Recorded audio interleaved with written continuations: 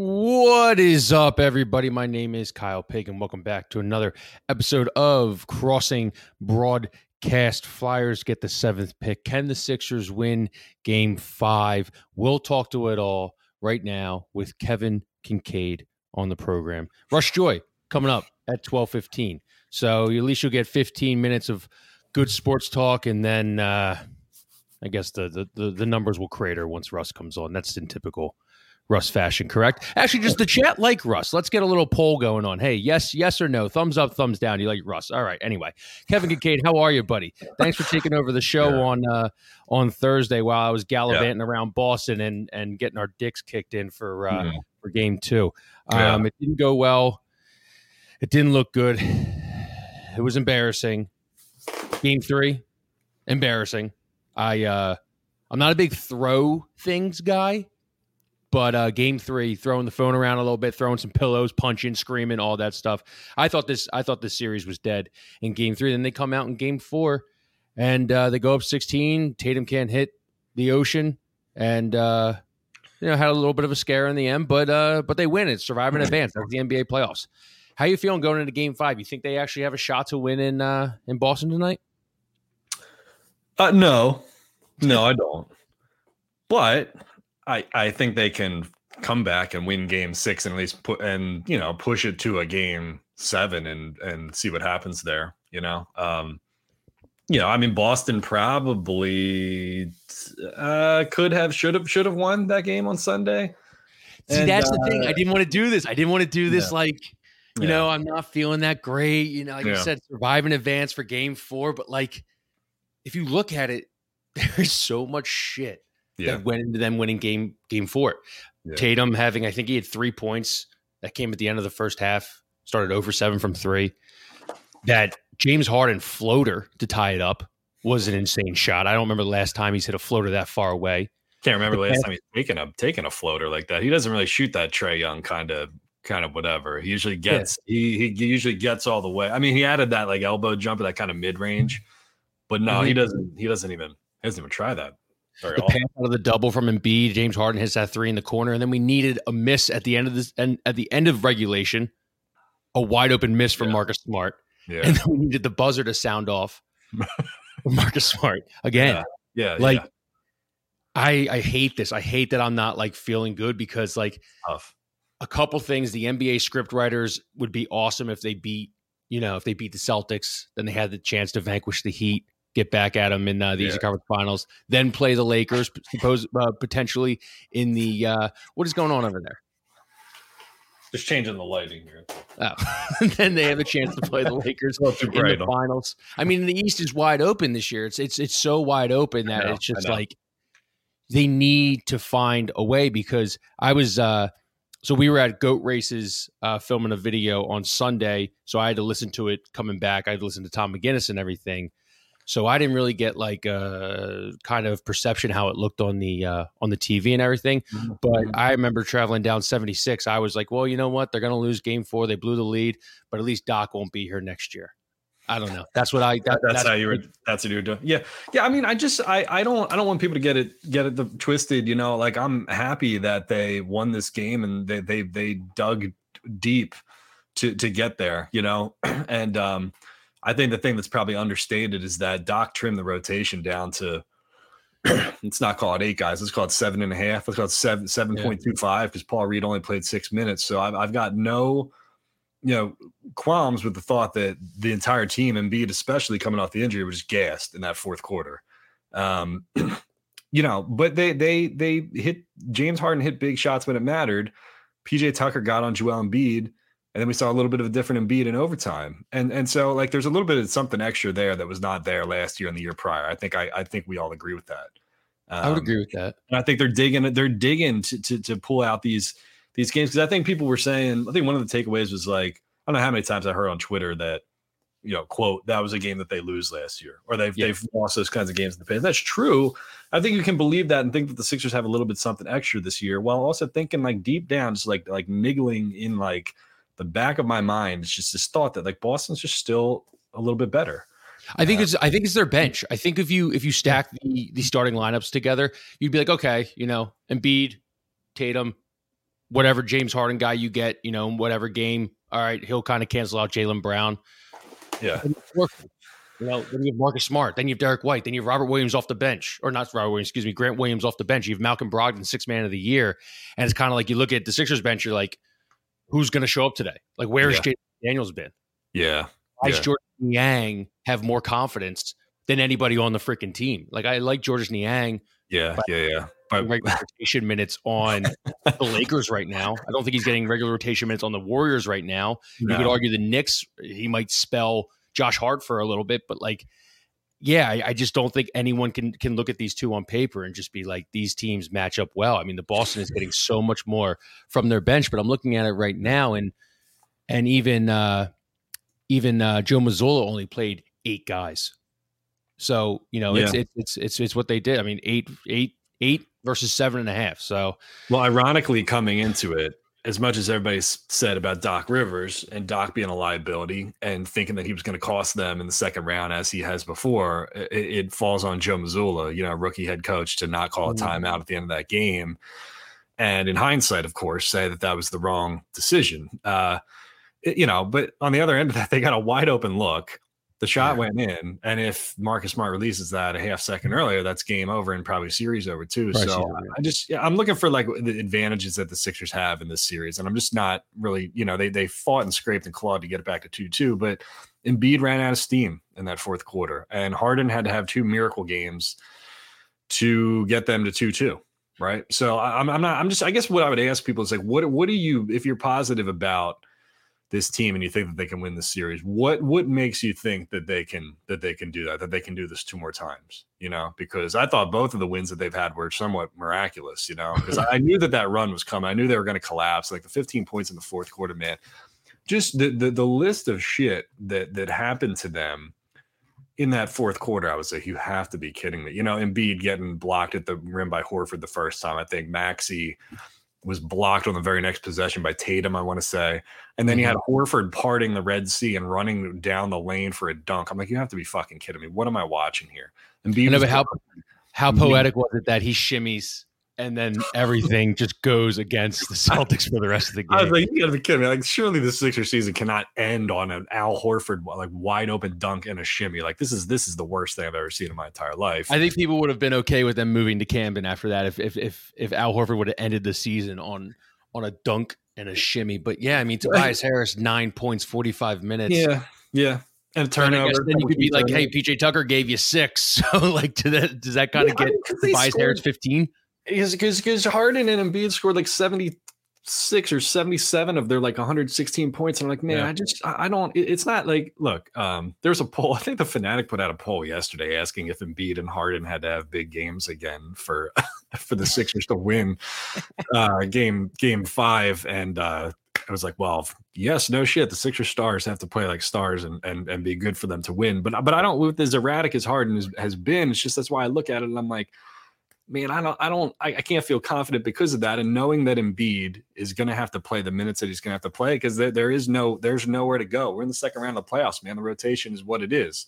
If he's going to turn in another fourth quarter like that, then I don't know where they go from here. I think what was interesting was, and I made this observation, I didn't go super hard at him, whereas some of the other, the radio guys were talking mad shit about Embiid or whatever. There's the poll. Yeah. James Harden and Joel Embiid combined for 76 points in yesterday's win. Will they need that kind of production to win game 5 in Boston? 610. 610. 94, ironically, 94.1%, believe that, yes, they need to have that kind of production. But see, here's the thing. I'm going to go back to the well of more than one thing can be true here as Rush Joy's eyes roll through the back of his head. But yes, he was gassed. Yes, he was tired. Yes, he hadn't played that many minutes recently. Yes, he was coming off of injury. But at the same time, I think he was punked by Al Horford. I think he wanted absolutely nothing to do with Horford for that stretch of 3 to 4 possessions after the block, which was exemplified, Pagans, by the possession where he stood there kind of at the elbow, held it for 4 or 5 seconds, didn't do anything with it, just dumped it off to Tobias Harris, who airballed a shot, a mid-range shot. PJ Tucker then grabbed the offensive rebound, got the putback in the and one. That was the sequence leading up to him going over to Embiid and chewing him out. proudly saying to him, and what the fuck are you doing holding on to the ball for 4 or 5 seconds here?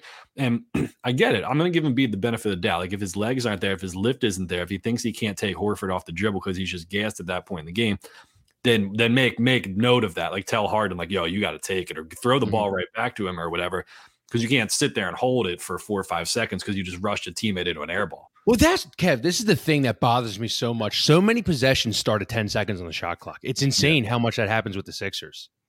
How slow they play. And we've always talked about how boring a brand of basketball is when Joel Embiid is in. It's so much more fun to watch them when Embiid is out and the starters are playing and stuff. But obviously, I'm not knocking Embiid. He's an MVP. You need him in the game to even be 2-2, 3-2 potentially. But so many possessions start with 10 seconds left on the shot clock, and it's either Embiid at the elbow, Embiid in the post, Harden just hanging out around the 3-point line, dribbling through his legs. And I'm sure this is, obviously something they talk about and whatnot. But I just you watch the Celtics on offense, and then you watch the Sixers on offense, completely night and day.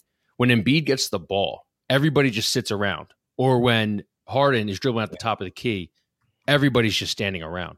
If you're watching Boston, guys are just moving all over the place. Backdoor cuts here, cuts there, setting screens and everything. It's wild. And if this was a Duca, I think this might be a sweep, honestly. Thank God this is Joe Mazzulla. I mean, Joe Mazzulla has made so much boneheaded plays, not being able to get his guys shots in game one, not blitzing Harden in game one, not knowing how to defend the pick. Then in game two, winning by 40, and he drops the mic on the reporter saying they don't want to talk about adjustments. And then he comes back out 2 games later, doesn't call 2 timeouts at the end of the game. Jason Tatum passes twice. Fraud, Jason Tatum, playoff alert, out of it. Don't draw anything up. And they lose. But I was trying to find this tweet from Tiago at the Painted Lines about about the speed of their offense and Embiid particularly. And he says Embiid's early O frequency is down versus Boston, with its touches greater than 6 seconds, up substantially from the regular season. So you're right. They're playing, when they play through him, they're playing slower. They're playing slower. And they just the Sixers are a good team when they're moving, playing faster, and when they're in transition, when they're coming down the floor, when they're setting the picks higher up the floor, when they're able to turn defense into offense, because James Harden picks out good passes and Tyrese Maxey is good in space. And I just think that's the key to them kind of playing with a little bit more tempo. But again, you talk about the thing about guys being gassed, because you're only playing 7.5 dudes out there, and Niang is a defensive liability at the same time. You notice that when he comes on the floor, Boston tries to go small so that you can't really hide Niang, try to put him in pick and rolls and get him to. It's interesting, man, because there's not a lot of like super tactical stuff going on here. It's the 2 teams that are looking for matchups, putting guys in pick and rolls, trying to get their their matchup, and then just kind of move the ball and spread it from there. It's not like they're really dialing up a lot of crazy sets or anything like that. It's just high level playoff basketball, But Embiid. The thing with Embiid about because I just didn't want to fall into the trap of like saying that the guy is like a pussy or he's like mentally not there. And we've been there before, man. I mean, it's like he's got to, because you can go back and forth. It's like the chicken or the egg. It's like, well, he's hurt, and you can go in a circle and say, I get it, man. But he's just going to have to, he's on the floor, man. He's going to have to play through that the best he can. And if you don't have your lift, so be it, man. But you can't be passive against Al Horford for 3 or 4 possessions in a row and then just get bailed out by your teammates because it wasn't for James Harden, man. They'd be probably going home tonight. So, well, I will say this is the first time I saw this stat that Joel Embiid has been on the floor with another player who's had 40+ points in a playoff game. It's crazy. It's not crazy because you look at the guys who he's played with, and other than Jimmy Butler, nobody has any playoff resume. Would have been able to do. Yeah, I mean, what other teammate that he's played with in the playoffs ever besides Butler would have the capability to even do that? That there really is none. JJ goes 10 for 12 from 3 1 year. I'll dribble. Yeah, it's just, man, it's tough because I just I think they probably expended so much energy the other night, and they're probably just happy to get it back to 2-2 that I think they may go up and lay an egg in this game. Come back. I mean, what's the line now? Is it still? Craig, if you can pull up the line on DraftKings or FanDuel or something like that, that'd be awesome. What do you think about? So I'm going back to game 3 because I was so annoyed with game 3, and we're talking about James Harden. You're talking about Joel Embiid getting punked by Al Horford. Like, what is it with this guys? With Joel Embiid, you mentioned, obviously gassed at the end, injured. He might not be able to get his lift, but like, how do we get? And here's Craig pulls up the line. It is it's plus 7.5 Celtics, minus 7.5 Celtics. Excuse me. That's I think this is. I think we might get a game 2-ish kind of game today. But going back to my original point, what is it when you're like you see James Harden score 45 in game 1, and then you see him just lay an egg in game 2, and you could say, okay, maybe his shot just wasn't there. But game 3, I mean, I was calling him ball crew because I thought he was shaving points. If you told me that James Harden was absolutely shaving points and it was like connected to the mob or something like that, I would have 100% believed you because it made no sense. That pass from 2 feet in to 2 feet away from the basket was Ben Simmons-esque. And I had people saying he's scared, the lights are bright, the blah, blah, blah, this and that. He doesn't want to make, decisions and stuff. I just refuse to believe somebody that can drop 45 points and on a road court in front of like insane Boston fans can be scared of the bright lights. That makes zero sense to me when people have that excuse for him. But I can't put my finger on what it could be. That was not a James, like it was like the Monstars took James Harden's powers in game 3. It was insane. Just shooting variables. I don't know. Just a guy who has a high ceiling and a really low floor, and the median hard to find for him. I mean, the guy has a ton of experience. I don't think he's afraid of anything. And game 2, I would give you the thought that like, hey, Embiid's back, and so our offense is looking different. I would expect an egg from him on that one. But yeah, I mean, game 3 was inexplicable. I think it just goes back to the idea though of can you close through a guy like Embiid? They did it in the regular season and they did it last year, but it's so hard to you look at perimeter initiation and everybody who's scoring these like 40-point and 50-point games in the playoffs, Steph Curry, Jimmy Butler, what though they have in Tatum and Brown on the other side. It's like, can you consistently like initiate through a 7-foot guy on the perimeter, especially who's been injured, and so Harden's just going to have to like realize that like, I'm the guy who can create a shot, who can force a mismatch here, who doesn't require a entry pass into the post or into the elbow and just go from there. You just need that assertive and aggressive Harden, especially because now that Embiid can't be himself for all 4 quarters. Like, he's going to be cooked at some point. He's going to be gassed at some point. So Harden's got to take a shot. And they need more from Maxey, man. Maxey can't skate. You can say that like Harden single-handedly, I saw a lot of this take that Harden single-handedly won them game 1. True. Mm-hmm. And that he single-handedly lost them game 3. Tyrese Maxey was absent in game 3 as well. Because you're not getting points from Tucker. Harris, you're just kind of like, well, whatever. Maybe make some defensive plays, grabs a rebound here or there. So like your guy who is going to score the 3rd most points for you is going to be Maxey. And you look at what Boston's getting from Brogdon, from Derek White being able to hit an open 3. Boston just got all these dudes who can defend at an above average level, and they can knock down a 3-pointer.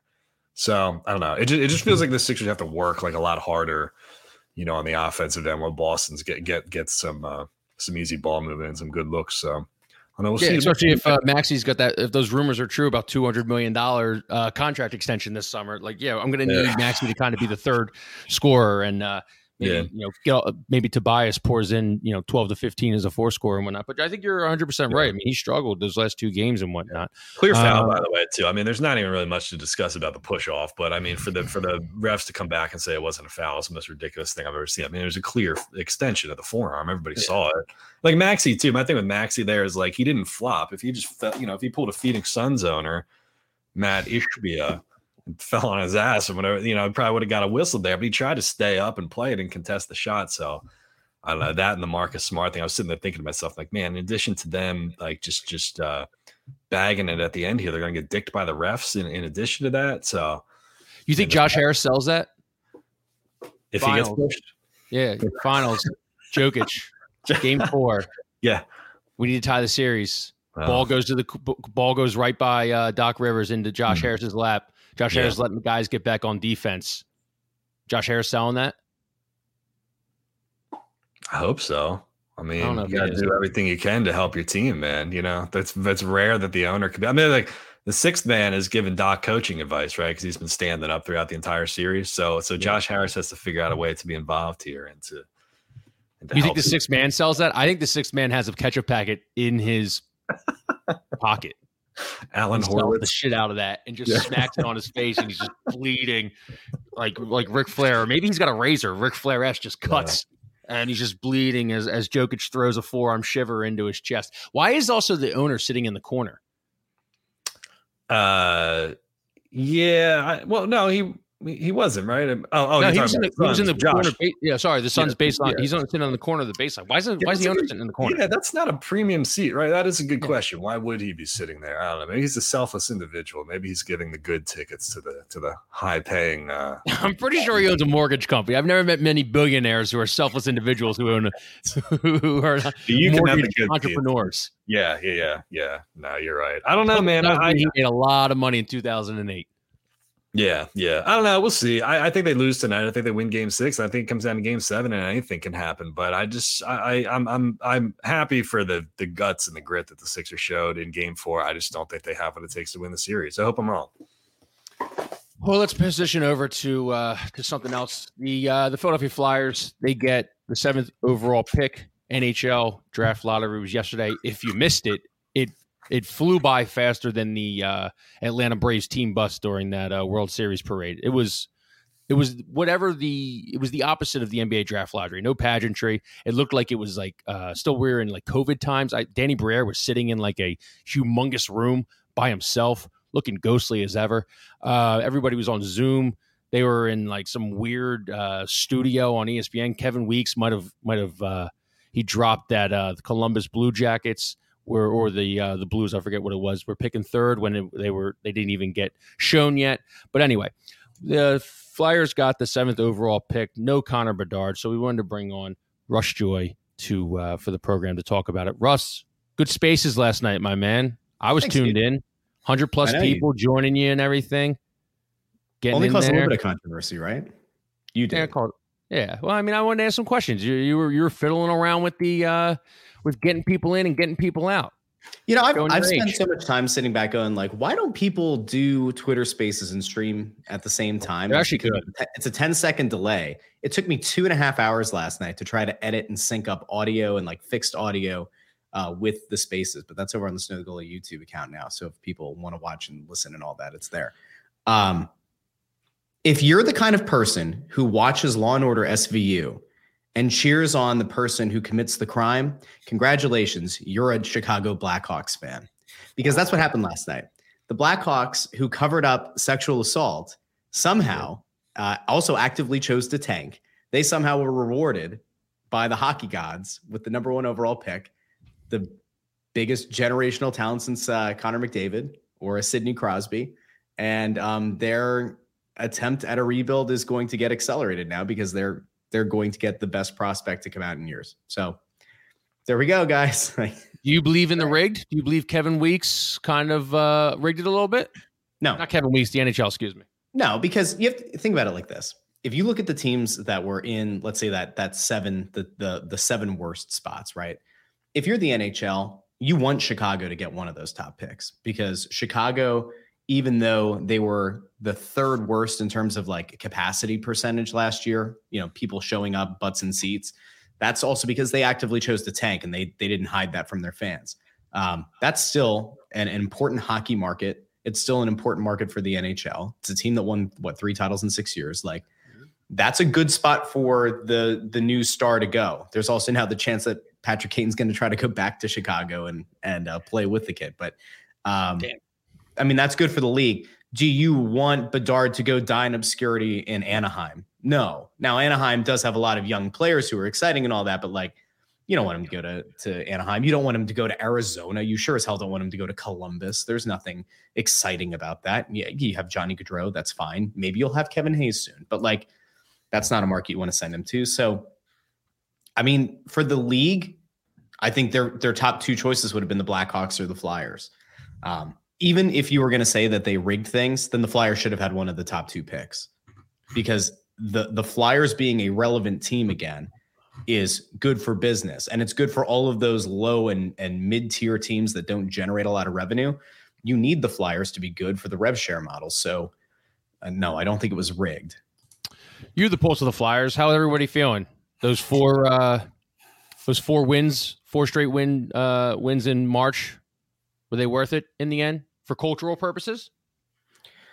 I will stand resolute in the same belief that I've had for 2 years now. And I'm not going to continue to beat the dead horse that is Chuck Fletcher. But like this is your kind of swan song from the Chuck Fletcher era and the Dave Scott era, and continuing to let Fletcher run the team into a brick wall. There was no path. There was no plan. The thing that, talking to people last night, I think we all kind of agreed on, there were a lot of people who chimed in who were pro tank, and there were some people who were pro culture, right? All year it was. I don't understand those people. Culture, like all that. Are they not Sixers fans? Do they not? I don't think they understand.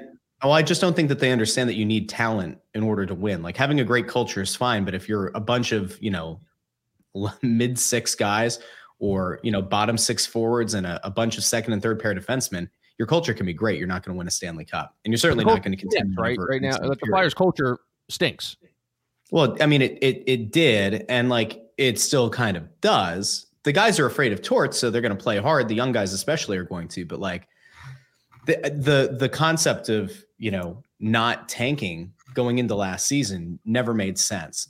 You think about it and you go, okay, there are only so many players who come out who are generational talents. That's why they're referred to as generational talents. Scouts and, front offices have been aware of Connor Bedard for at least 3 years. It has long been tracking that he was going to be the consensus #1 overall pick for multiple years. And if you're the Flyers a year ago and you look at, all right, we're building a team on the back of, literally the back of, Sean Couturier, who had a massive back surgery, Cam Atkinson, and then you look at some of the other guys that have had injury issues. Kevin Hayes had 3 core surgeries in like 18 months.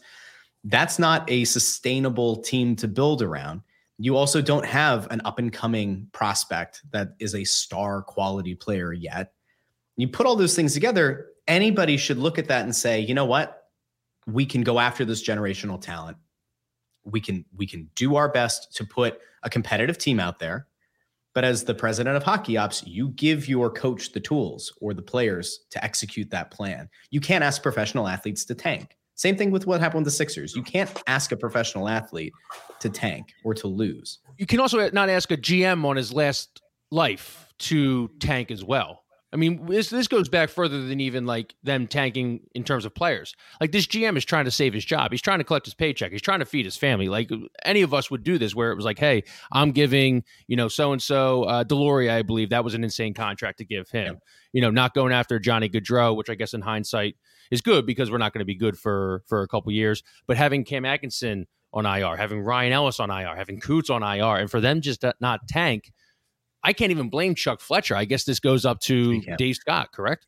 Well, I mean, you can blame them both. Well, you can blame Chuck Fletcher, but that's where the whole thing about being disingenuous was such a big point. Like, I genuinely believe that if it had not been for the pressure that had been exerted on the franchise by people like Anthony and Bundy and myself and some other people that have like a decent platform, I don't think that you would have gotten the vitriol that showed up at the town hall where they booed Chuck Fletcher on the stage.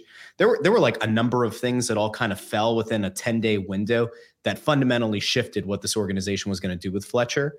And so I do believe that, like, in his heart of hearts, he thought that when he got through the trade deadline, he was going to get this upcoming offseason. But like that all comes back to the problem of, like, he shouldn't have had that job security, nor should he have had the feeling that his job was secure. He did a poor job. And like, the worst thing, Kyle, is it would be one thing if Bedard was the only good player in this draft. And sometimes that happens. There's one guy who stands out, and then it's a bunch of like B-level players. But there are 4 players in this draft who are viewed as star quality. 4. And they're not all guys who just like popped up in the last 10 months because of strong play. It's not, we haven't gotten to that point where like you would have, the combine pop where it's like, oh my God, this guy's just like measuring off the charts. These players have been out there for 18 months at least. You knew they were all going to be hitting this draft. Like, any team that is in the midst of what should be a rebuild did what some of these bad teams did, and that's actively tank. And in the case of Chicago, it worked. Now, did it work for Anaheim? No. Did it work for Arizona? No. But you know what? They're still going to have top picks. They still have a legitimate shot at one of the, top stars going into this draft. So I think that's what makes this whole thing even more frustrating, Well, I mean, the environment for tanking has to be just right. I mean, the reason that Oklahoma City was able to get away with it, I mean, their tank was just as egregious as anything the Sixers did, but Sam Presti is a general manager who, as an assistant GM, he won 3 titles. And then as a GM, he got to the NBA finals, right? So he's kind of got the clout and the experience and the tenure to get the benefit of the doubt to say, like, okay, you can take us through this process and nobody's going to bat an eye. Sam Hinkie was his first GM job. People are like, what the fuck is this guy doing? Plus, Philly as a basketball market is not what Oklahoma City is as a basketball market, right? So I think in the Flyers case, it doesn't. It looks like from a macro or micro. Well, macro. I'm trying to think of a better word than macro. Macro is not really what I'm trying to say, but it just doesn't feel right that a franchise like the Flyers would even have to tank. You know what I'm saying? It's like Alabama football. I'm not saying the Flyers are Alabama football. Maybe it's not a bad. Texas A&M. Maybe Flyers are more Texas A&M. Well, yeah, Texas A&M does not have to like tank and rebuild. Like a lot of these teams just restock. Like the Flyers were able to restock mostly throughout the last 30 years without rebuilding, and they were competitive, right? They didn't have to tear it all the way down to the studs. You know what I'm saying? Whereas like in the case of other teams that are in smaller markets, they're a little bit more obscure, but they're not going to have eyeballs on them. They're not going to get criticized for it as much because they can just kind of go about their business and suck ass. And that's kind of what Anaheim's doing. Like Anaheim has had a lot of top picks. They've got a pretty young, exciting team, but they're obviously not good enough. Hence they were in the draft lottery. But like you look at what they are building and you say there's a lot more promise there long-term than what the Flyers have here.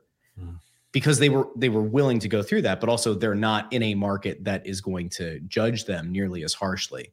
So, no, I'm sorry, man. The thing that bothers me, I think about the Blackhawks thing. It's like, talking about this in the last couple episodes. Like they were the dead last ranked team that I wanted to see Bedard go to. None of us are naive to think that him going to a big market like Chicago, of course, that's going to be good for the NHL. Would have been good in that case. It would have been good for him to go to Detroit. Right, the Red Wings are a classic, huge team. Right, could have gone to Vancouver, hometown. Could have gone to Montreal, whatever. Fine, but the Blackhawks have not been shitty for long enough to deserve Connor Bedard. Right, you can say yes, they have only won one playoff series since they won. Let's put it this way: how do you want to look at it? Half empty or half full? Blackhawks have only won one playoff series in the last 8 years. That was the qualifying round in 2020. However, they won this cup in 2014. It hasn't even been 10 years since they won their last cup. So, like, of all the teams that could have been in the mix for Bedard, it's like we just watched these motherfuckers win 3 cups in a row. They have to suck. I need them to suck for longer than they've sucked before they get rewarded with something like this. That's the thing that just rubs me the wrong way because they were really, really good and then they were shit. So there was no waffling, I mean, that ended up benefiting them. And I think for the Flyers case, they haven't committed. They do waffle. Like the logo could actually be changed to a waffle in that circle. If they just made it a waffle, it'd be fine. Yeah, a waffle. Right. Yeah. I don't know. It just rubs me the wrong way. Russ, I want to talk to you about the draft real quick. 7, you said 4, maybe 5 generational talents. Any chance one of the 4 slips? And if not, who do you got at 7? Yeah, there's a real outside shot. Really outside shot. And that's if Mishkov falls. So Mishkov's a guy who, were it not for Bedard, could have been a number 1 overall pick. Would have been like last year's number 1 overall pick. But there's another extenuating circumstance. He's Russian, and he's also under contract to a KHL team for, I believe, 3 more years. And if you're the Flyers, you look at this and you go, well, I don't know. I don't know if I can do this, right? There we go. See Craig pulling the tweets. Good. The issue is that if you're the Flyers, right, one of the problems that you had this past year is Ivan Fedotov, who was supposed to be your backup goalie behind Carter Hart, pushing Carter Hart. There were actually some people in the organization who thought that Fedotov could even challenge Carter Hart for playing time. Not take the starting job outright, but could compete. And we know kind of what happened, or we at least know what had been reported, rumored about military service, about trying to evade, was he violating his KHL contract by signing with the Flyers, like the works, right? what you do now is, if you're the Flyers, you have to make a very difficult decision if he falls. All right. I look at it and I say, Danny Briere is going to be in his first year as the GM. You're going to have a new president of hockey ops. John Tortorella will be in his second year as the head coach. Even if you waited 3 years for Michkov and he does come over, you've added a hell of a talent, a legitimate star player who's going to be able to come over and make an immediate impact. And you would hope that in 3 years, this team is good enough that they're going to be, if not in the playoffs, on that bubble and needing that player to put them over the top. Or they're that mid of the conference team, and now all of a sudden you've added this massive star player. The problem is, if you're the Flyers, you look at it and you go, all right, well, look what just happened with Fedotov. Do we have any concerns about Michkov being able to come over? And if the answer to that is yes, there's a concern, then I don't know what you do as an organization, because he is a star, but can you afford to draft a guy who never comes over? I mean, that's part of the calculus. If you're Danny Briere, I think it's a little bit easier because it's his first year, right? Like, you're swinging for the fences, but you probably have at least 3 years as the team's GM because they've done this massive overhaul. But it's gutsy. This is what I need from Danny Briere in the draft. I need him to do what Howie Roseman has done for the last 3 years, and don't overthink it, and just draft the hockey equivalent of like the lineman out of Alabama. Right. Does that work in the NHL? Is that the what in the NHL? Does that work in the NHL? Well, I don't know. Is there an equivalent to that, Russ? What's this? What is the safe and conservative? Like what's the draft pick, or what's the position or type of guy that pans out the most? Like, if I was going to say to you, like, let's do the safest thing going into the draft and draft the safest guy that we can draft. Is it like I don't know what that is. The draft is such a crapshoot that in a lot of cases you say, like, draft a high upside center, because the thought is that they could eventually move to wing if need be, right? And you get a lot of GMs who get attracted to the right-handed defenseman who probably can't skate but has a powerful shot, and they swing for the fences with it. The thing is, and this is why, talking about process, or you talk about like a Hinkie and all that, it doesn't work when you're comparing the NHL to the NBA, because it's not a plug and play situation, with the exception of like a Bedard or a McDavid or a Crosby. Like, most of these guys, when they're drafted, aren't going to play for their team in the first year. And if they do, they're certainly not going to be a 30 goal scorer. They're not going to be racks up 85 points. That's baseball. Yeah. Well, what makes things interesting about like the quote unquote generational talent is like they buck that trend, and they are able to do that almost immediately. The NHL draft is such a crapshoot that, like, the tweet that Craig pulled up before, if you're a Flyers fan, the only hope that you can have right now is that you end up drafting a guy at number 7 who, like, 10 years down the line, people say, holy shit, how did he fall to 7? Like, you look back at the Makar draft, that was the Nolan Patrick draft, right? Hischier goes first, Patrick goes second. You get Heiskanen and Pettersson both go. Like, Makar fell, and it wasn't even like viewed at the time as like, oh my God, these teams are passing over Makar. He's going to be the best defenseman in hockey. It just worked out. Like, development worked out. The player's, ability worked out, and he became, one of, if not the best defenseman in the league. You have to hope at some point that if you're the Flyers, that this 7th pick, if it's not Michkov who falls, if it's somebody else, that like that player far exceeds expectations. And you look back on it and you go, you know what? It sucked that they didn't get Bedard, but what they got at 7 is better than Anaheim got, or better than what Columbus got at number 3. That's what you have to hope for, because otherwise you're going to just, lose your mind.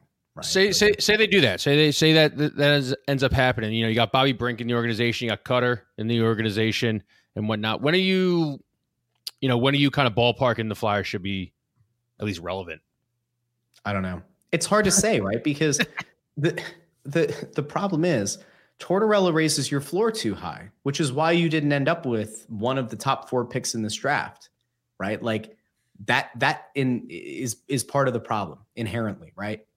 Now, if they go out this offseason and they jettison Ivan Provorov like we expect them to, and if they make a tough call on Travis Konecny, which I still don't think they will, but they'll certainly entertain offers because they'd be stupid not to.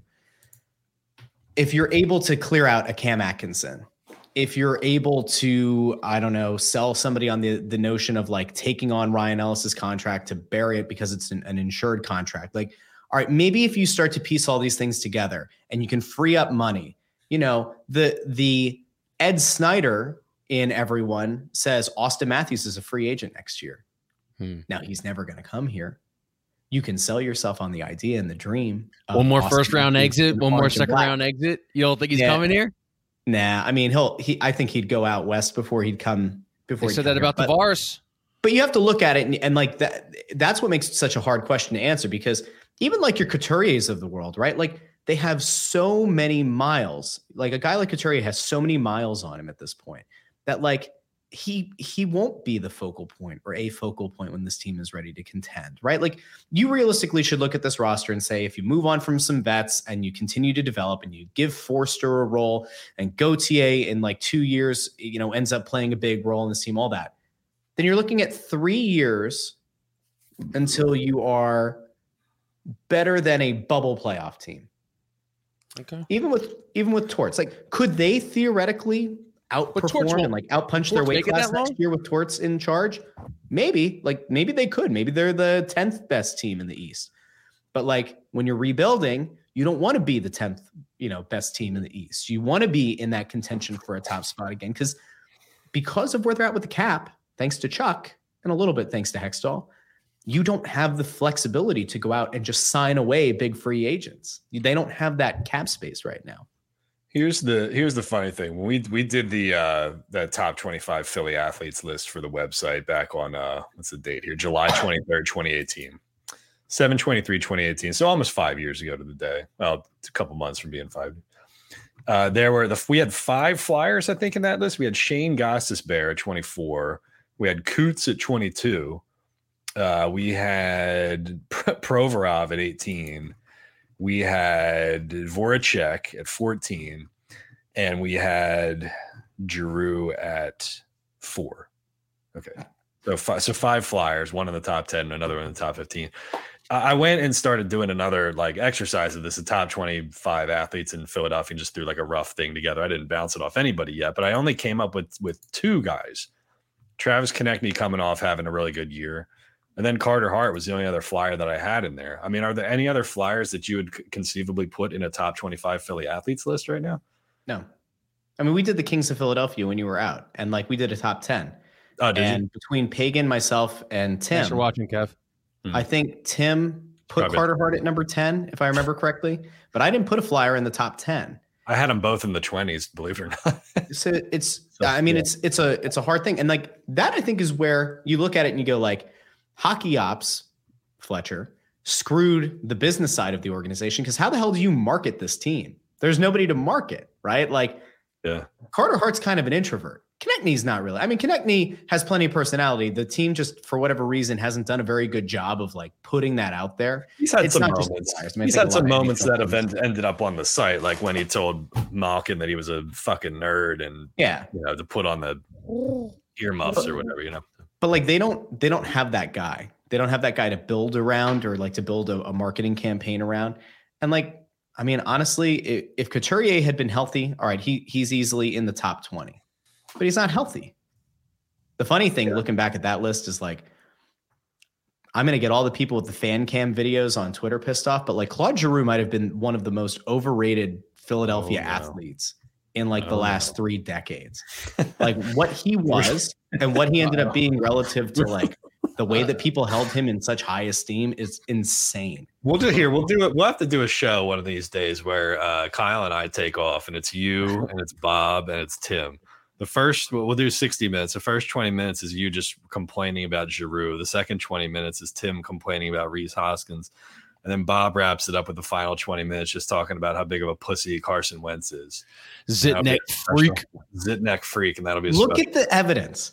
Claude Giroux goes to Florida last year, which looked like an unbeatable juggernaut. He fucking tanked that team. Tanked them. He sucks the energy out of the room. What are you going to compare to Kyrie Irving? Then he goes to Ottawa. Comes into a locker room, sucks the energy out of the locker room. Like he goes to Ottawa. One of the nicest guys in the world, beloved by all his teammates. He didn't go to Florida. He didn't go to Florida and suck the energy out of Florida. To Ottawa, Panthers, where they get him to drink it. They start to add pieces. Oh, what a happy homecoming. Where did they end up? Ottawa ended up just outside of the playoffs. That shit they're being sounds familiar. sold. Of course it does. It's at least nice of him to keep up the make the playoffs, miss the playoff thing that he's done for like the past 8 years of his career. You're just mad because you haven't gotten your precious Tyler. You haven't got your precious thank you. You haven't got your precious thank you yet, Russ. That's what you're all pissed about. You haven't gotten your precious thank you that Claude Giroux. The specially curated one. Yeah, great. He's waiting. He's busy. Hold up. There's a comment there, not Sanfilippo, who's been like writing Giroux's whatever the hell for, a decade, but the one below it. You have to look at players, and sometimes the player is really good or is good at compiling stats, but the team doesn't win. It's just, and that's fine. But like he was a relatively people in this city who are Flyers fans held him in the same regard as a Sidney Crosby, and they are not even remotely in the same category. They're just not. I mean, some people in this city held, I don't know, give me another Philly, held. Don't give me that stupid fucking look, Russ. I'm right. You're gonna have a hard time because but people hold their athletes that they're fans of into high regard. There's nothing wrong with a Flyers fan holding Claude Giroux in the same breath as Sidney Crosby. Now, I think there is because they're not the same. Well, hold on, but I think you're kind of thinking about recency bias than you are when he had 102 points in 2007, 2018, or when he was 24 years old and had 93 points. Yeah, you could argue without the cups that you could hold Claude Giroux in the same regard. People do that. We did that with Joel Embiid and Nikola Jokic, and Nikola Jokic deserved at least one of two of those MVPs. Okay, let me ask you this. Allen Iverson, is he in the same breath as Kobe Bryant? No. Allen Iverson won a league MVP and carried a shit team to the finals. And we know that I'm critical of Allen Iverson. He's overrated. He's not in the same breath as Kobe Bryant was. He's not. That's fine. Yeah. Well, then the same logic should apply in hockey. Claude Giroux was not the same kind of player as Sidney Crosby. They shouldn't be held in the same regard. That's I don't think anyone nowadays will say they are. Oh, they certainly do. That's why so many people have such a vitriolic response. You're a mouth breather. You're a mouth breather Flyers fan who doesn't understand or who can't delay, like, or who can't have a thought that's like actually like valid. You can't have a valid thought. No one with a sense of anything sports related thinks that Giroux and Crosby are mentioned in the same breath right now. Nobody. There's nobody. There are. There are a bunch of mouth breathers who call into sports radio. I agree. A bunch of mouth breathers. But there's a bunch of mouth breathers who think Jalen Hurts is better than Patrick Mahomes. So are we going to compare them or that Paul Reed is like the second coming of like Hakeem Olajuwon? Like there are idiots. Big D-ball Paul guy. We're idiots, at the end of the day. There's a lot of idiots around here. It's just like, you go to people who think like that Avengers are like actually good movies and not just like popcorn entertainment. Like it's the same with like politics. You go on all the time. Your mouth breathers who fight for the red and your mouth breathers who fight for the blue. People are idiots. Mm-hmm. Nobody right now thinks that Claude Giroux, who you should take their opinion, thinks Claude Giroux and Sidney Crosby are in the same breath. But for you to say Claude Giroux is, would you say he was the most overrated athlete the last 30 years? He's one of the most overrated players in the past few decades. Well, then you could put Allen Iverson up there, which I think you actually would, which is sad. AI won the MVP, right? Like there is something about that. Like I think that when Giroux ran into Ovechkin and Crosby, two of the best players we've seen in the last 30 years. What was that? Giroux ran into the same time as the peak of Crosby and Ovechkin, two of probably the top 10 players we've seen in the last 30-odd years, 20-odd years. They can run into each other in the playoffs every single year. No, but I'm saying when you're talking about MVPs and whatnot, like I mean, listen, I don't really follow the Flyers like I do the Phillies, the Eagles, and the Sixers, but I mean, calling Claude Giroux overrated in the last 30 years is kind of out of control, even for you. Okay.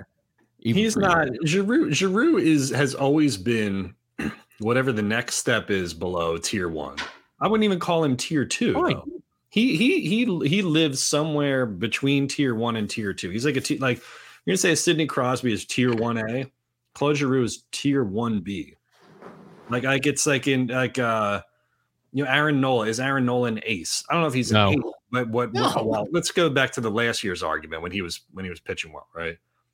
He's not. He's certainly not an ace, but is he tier 2? I don't know. He straddles the line. He's somewhere in between those two. You know, my thing with Giroux is that like I never wanted to. I never watched a Flyers game and said, "Man, I can't wait to watch Claude Giroux." Whereas when I was a kid, maybe this is just a difference in age or whatever, but like when I was a kid, I wanted to watch Eric Lindros play every night.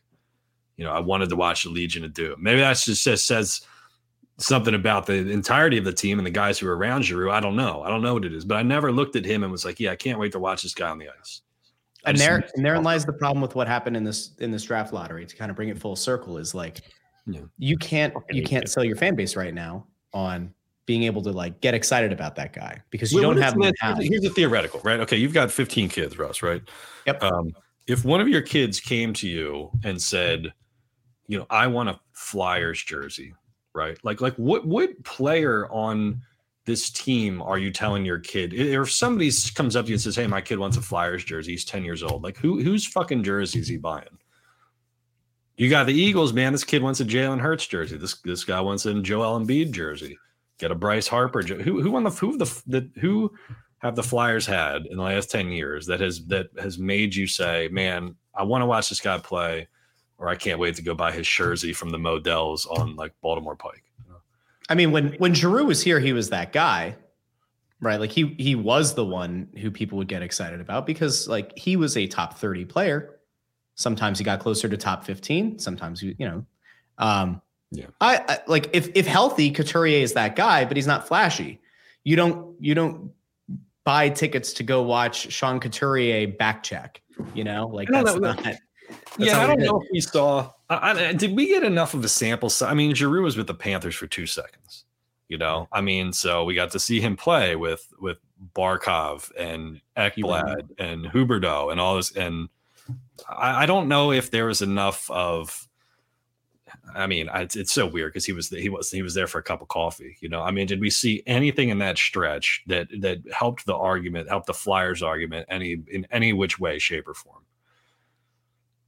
The argument, probably not, right? I mean, did you see enough? Was there any moment when he was in Florida where you said, "Aha"? See, you know, if he had these guys around him in Philly, it would have been different because they crashed out of the second round. They got swept. I know Tampa went to the Stanley Cup. He had a nice point streak, I think, when he first got there. Yeah. And then, just kind of. They were all bullshit assists, though. It was like a secondary assist that went off a guy's skate. I don't know. Because I'm trying to think, like, I know you're kind of joking, you're being facetious, but Florida is hammering teams in the playoffs right now. And I don't know what's different. Claude Giroux Ewing theory, Kevin? No, but I mean, like, the Kachuk is there. Kachuk is the reason. I mean, Kachuk's the reason that they're doing what they're doing. Yeah. So I don't, but I'm trying to aid the argument by saying, hey, did we get any definitive proof of anything during that short amount of time that he played with decent guys? You know, because remember, I did that story last year on the site. I think I ranked like the top 10 dudes that Giroux has ever played with.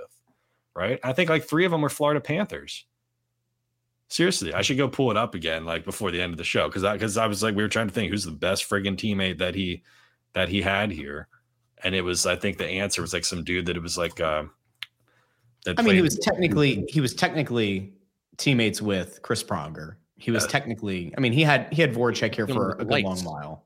But the problem there is that they were both facilitators. Neither of them were an elite goal scorer. This is what I had. Okay, I pulled it up right here. This is what we came up with. And I think I'm putting 60 more seconds on. I'm putting 60 more seconds on Giroux talk. I'd be happy if we don't talk about him anymore. Go ahead, Kevin. Let's end it on this. Let's end it on this. This is what we came up with last year. You and Anthony helped.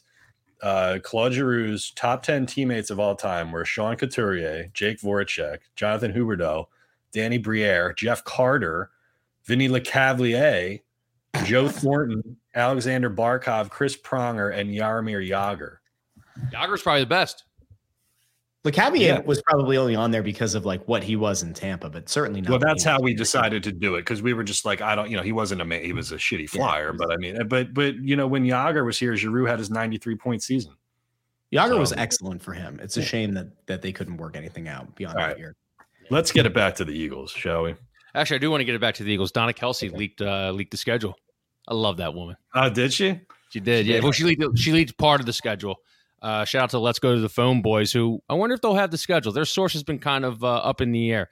But according to Donna Kelsey on Facebook, because that's exactly where Donna Kelsey should be leaking the schedule, Chiefs-Germany game is in November. The Chiefs will be playing the Bears. But Craig, slide down a little bit for me. It's in the comments where she responds back to a guy, Sean Young. Looks like a great chance. The Eagles play New England and Germany. Blah, blah, blah, blah, blah. Donna Kelsey replies, Chiefs play Eagles week 2 in Arrowhead. Shout out Donna Kelsey. I love it. Her MVP streak just continues to keep going. Stay hot, Donna. I mean, it's got to be prime time, obviously. Well, the real question is, will the Eagles have the punt god with them on the roster at that time? I do want to talk about this. Yeah. I didn't understand your article.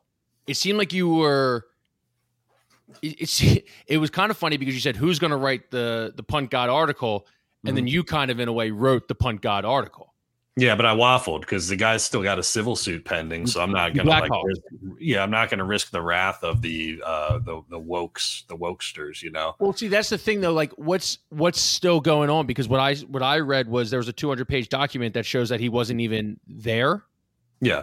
So is this like the civil suit where it's like O.J. Simpson acquitted? Yeah. O.J. Simpson still owes Ron Goldman's family like $15 million. If somebody wrote the story and went, hey, the Eagles should take a look at Matt Araiza or whatever, how you say his name, it would be a little bit iffy because he hasn't been cleared from the civil suit. The civil suit hasn't been resolved. What came out was this document from the prosecutor, I guess, who said that they could not confirm that he was there during the gang rape thing, but there was a separate allegation that the girl, that he had an encounter with the girl that he says was consensual, and he claims that he didn't know that she was underage. So that's the thing that would have to be resolved. They're not going to file criminal charges. That was announced months ago that there's no criminal charges coming in this thing, but the civil suit was pending, and that's probably going to be resolved shortly based on the information that came out yesterday. But no, I don't think the Eagles are like this is what I was trying to say to people on Twitter. I don't think the Eagles are getting on the phone with him right now because that case is still alive in court. If the civil suit gets dismissed or resolved, then it's fair game because he's got nothing, no criminal charges, no civil. I am reading something from the New York Post. Ryan Glass-Steagall wrote it. The end of it says Monday, Yahoo Sports reported that 200-page transcript of a meeting that Deputy DA Tricia Amador had with the accuser became available, and that Amador said Araiza could not have been the one to lead her toward the alleged gang rape because he had left the house an hour before it would have occurred. Am I reading that wrong, or is that the accuser saying that he wasn't even there? So if that's the case, the civil suit should probably be thrown out today. No, there was stuff in the Yahoo story where it was like using the viewpoint of the prosecutors talking to the accuser and saying, like, we have this video. It looks like it's not non-consensual. Like, we can't prove that this guy was here. Like, they're just kind of finding holes in her story. So eventually, if it gets to the point where they're like, we can't do any, there are no criminal charges. And if the civil suit is dismissed or it falls through, then he's fair game, man. I mean, he's exonerated of everything, and he's probably going to start filing lawsuits against all the people who accused him of being this. Oh yeah, that's fucking We had a guy. If signed, he would be the second Philadelphia athlete to be embroiled in a potential legal thing about being in or around a gang rape. Shut up, Russ. We're not talking about Claude Giroux again. Not him. Not him. Stop it. Stop. But here's the thing, right? Because he, the Bills released him before, before the legal process played out. Yeah, they released him the same day. They released him right away because people are like, you got to get rid of this dude, and nothing had played out yet. It reminds me in a way. I'm like, don't take this like word for word, but at face value, it reminds me of the Duke lacrosse thing a little bit. Because people jumped on that shit and were just like, this has to be true. And then it ended up not being true. So it's just, and here's what kills me is like, if Matt Araiza was a franchise quarterback, we've been treated completely differently. They're not going to fucking cut Jalen Hurts because of a gang rape allegation. They're going to let the process play out. But this guy doesn't get the benefit of the doubt for that because he's a rookie punter. So like at some point here, we have to respect like the legal process of all this stuff. I don't want to just jumping down everyone's throat. Yeah, we had this thing at Temple where I was at Temple. A football player got kicked off the team because a woman did the same exact thing. She accused him of rape, lost 2 years of his of his eligibility or 2 years of Yeah. playing. Ended up just being a jealous girlfriend or a jealous ex-girlfriend or something like that. And the guy never played football ever again. Yeah, and I don't want to get like into some big tangent here about cancel culture and shit like that and the Believe Women movement or whatever. But like when you jump the gun on stuff like this, it does irreparable damage. I mean, this guy lost at least a year of his career. There's lawsuits that are probably going to come back the other way.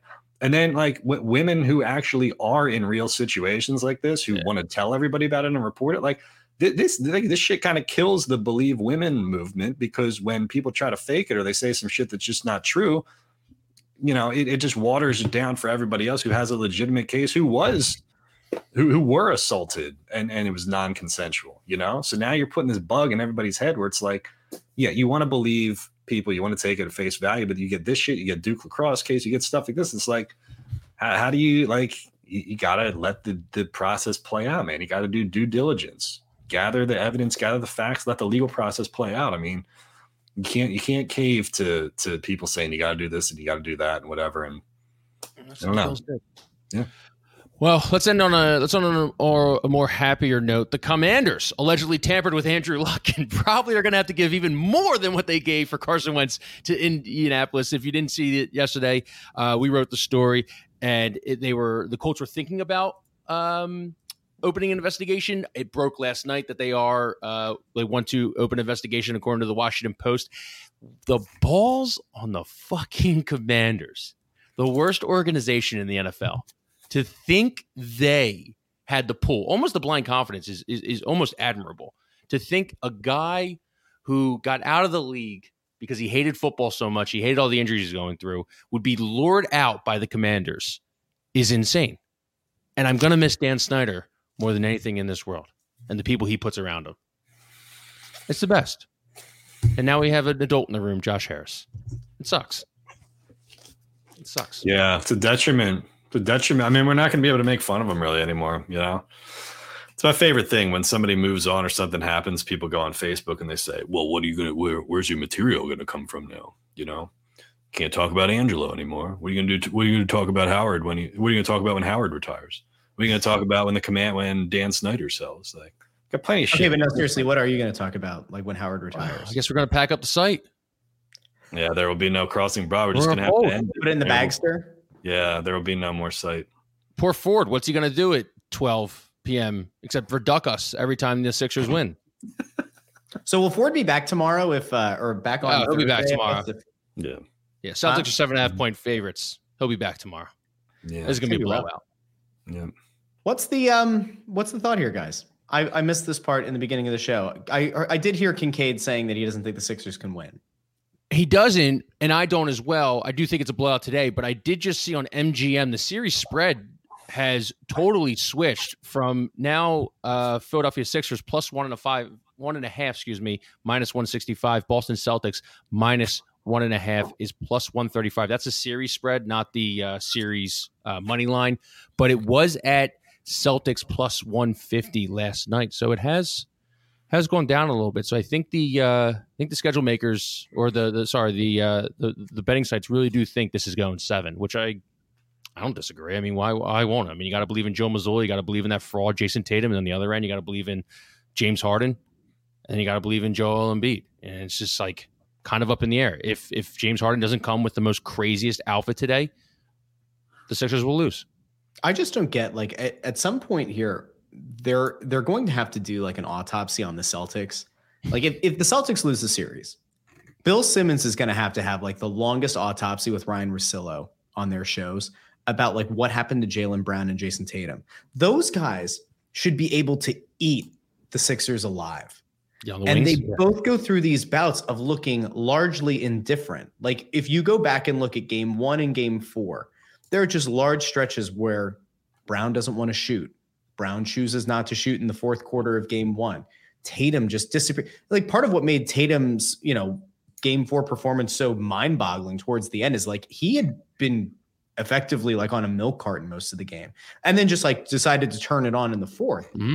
I don't get that. Like, and obviously the Sixers don't have the ability to like weather the storm with that. You can't have Joel and James Harden no show for quarters at a time because when it happens, it's a blowout. But man, you almost wonder if they have the heart of a champion, you know? Well, look, if it doesn't work out for the Sixers, Doc has to go. Bob Huggins may be available. Man, Kev, I'm sorry. Best transfer portal class you've gotten ever. And the Huggy Bear. Just had to go on some Cincinnati radio. Dumbass. My God. Say what he had to say. Hey, but maybe, hey, I don't know if you guys have a second in command in the wing that can take this team to the Final Four, but hey, maybe win the Big 12. Should take the football coach with him. I'm just dreading. We play Penn State this year. We're going to get fucking killed by Penn State, and it just makes me so angry. Like, they just happened to get us back on the schedule when we suck. That's the spirit right there. Yeah. Right there. So, all right. Thanks, everybody. What do you think, Russ, tonight? Kevin just left. What a guy. I think they lose tonight, but I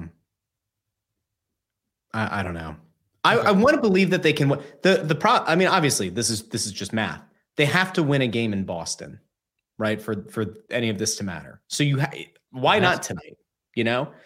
But the big thing is they've got to get Harden cooking immediately. He's got to be the focal point. He's got to be the driver. If they initially defer to Embiid to start and they play through the post, they will not win in Boston tonight. There's just no shot. Get Harden cooking. Get Maxey some confidence. You have a shot on the road tonight. And then come home, game 6, let the Sixers kind of fall apart and disappoint the home fans. But at least go out and keep it competitive tonight. I don't know. That's plus 7.5. Plus 7.5 is not too bad.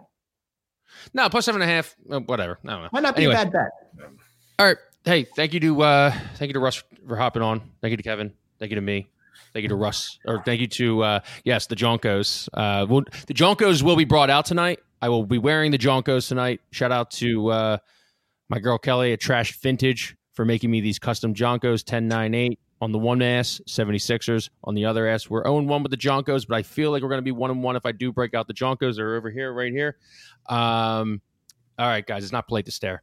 Anyway, thank you to everybody for listening. I'm Kyle. That's the show. Thank you to Craig.